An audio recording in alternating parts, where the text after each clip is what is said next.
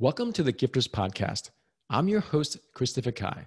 This podcast is sponsored by the GPS online program, which teaches you how to turn your story into a successful speaking and online coaching business. For more information, go to christopherkai.com.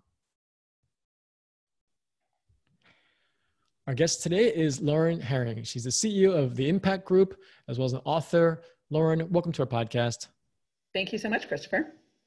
So we are going through one of the most unprecedented times in the world, and whether in the US we're losing or have lost tens of millions of jobs, or in the world, I'm guessing there'll be hundreds of millions of jobs. And your expertise is job search and leadership development. So first of all, tell us why and how you got into this whole career and leadership development space. Great. Well, Impact Group is a second generation women-owned business focusing on career and leadership development. So back in the 80s, my mom, Laura Herring, founded the company because she actually saw an opportunity to support corporate spouses during relocation. So our niche that we were founded in was supporting mostly women who were accompanying their husbands on career-related moves. Since then, we've grown and support all kinds of career transitions, whether it's people in relocation, people in people who've been asked to leave their organization, like we've seen a lot over the last few months. And then we also do leadership development. And as a second generation women-owned business, I just have a huge spot in my heart for a focus with women in leadership as well. Oh, that's great. And what are some of the things that most inspires you about working with your clients? Well, like you said, our company is called Impact Group. So I get to make an impact every single day through the work that we do. We help people find and grow in their jobs. And that is something that based on Gallup research over the years, we know that the number one driver of happiness worldwide is actually a good job. And we get to do this every day by helping people find and grow not only good jobs, but great careers.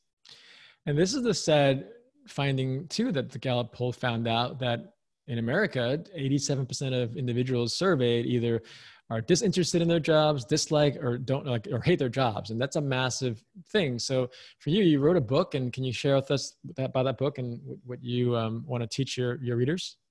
Sure. Well, we have over 30 years of best practices with helping people find jobs. So I wanted to take what we do that's unique, and that is the coaching process that is really focused not only on what I call the career IQ, which is like the what does your resume look like and what are the steps for networking, but also the career EQ. So the emotional intelligence of job search and how we support people through that emotional roller coaster. So the book is called Take Control of Your Job Search, the 10 emotions you must master to land the job. And I was inspired to write this after I met an executive in a networking experience.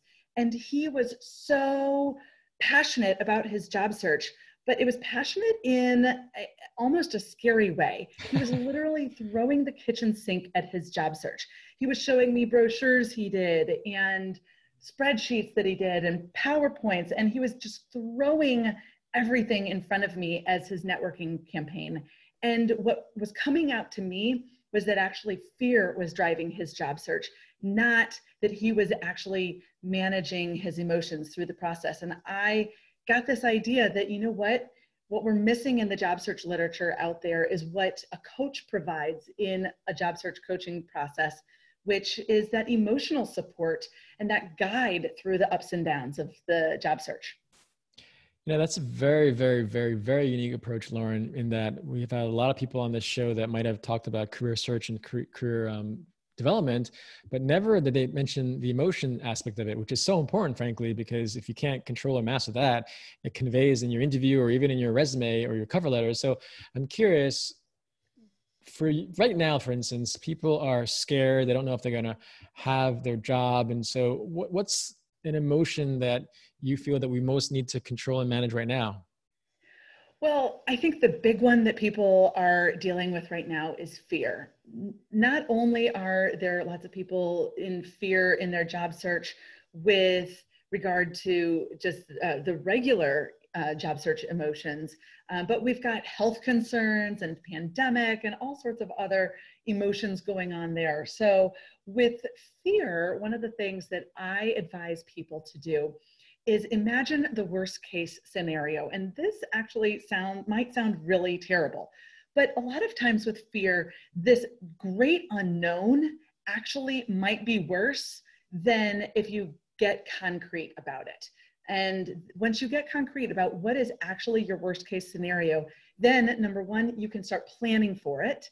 And you can plan for how do you keep that from happening? And even if it does happen, what would you do? And so how do you make sure that you are going to be okay, even if that worst case scenario happens? So that's just one of the examples that I give in the book that is very tactical in nature for how to deal with the emotions that creep up on us. No, I love that. Frankly, too many of us, I don't know if it's a Western thing, but it's so easy to be aspirational or idealistic and hopeful and positive. Like you go into like an American Idol and everyone thinks they're going to be the next rock star, but bluntly speaking, most people aren't, right? And in the workforce, rejection is a part of life and losing jobs is a part of life. But I like how you mentioned about just accept worst case scenario, right? So you mentioned that there's 9 other emotions. I'm curious, what are those other emotions that you talk about? Sure. Well, I divided into 3 main areas of the job search emotions emotions of loss, emotions that paralyze, and then emotions that move you forward. So emotions of loss are grief, sadness, anger, and fear. Emotions that paralyze are denial, frustration, anxiety, and loneliness. And emotions that move you forward are self-compassion, confidence, and excitement. And in this, I also focus on 2 main job search strategies that really keep the emotions at bay and help you to master them. And that is number 1, focus on your personal brand, and number 2, focus on networking. And I have a lot of strategies on how those specific job search strategies can really help you with the emotional part. Especially another emotion that we deal with a lot these days, which is frustration, especially if you're doing a lot of job search online. And focusing on your networking and how you're really doing that in a productive way can be huge for keeping that frustration at bay. Yeah, let's talk about the last question I have is I was literally going to ask you about networking online. So how do you encourage us to be excited to reach out to people perhaps online to find some new opportunities? Well, a lot of times people have a fear, and there's fear again, of networking or, feeling kind of icky, if to use a really technical word, with the idea of networking.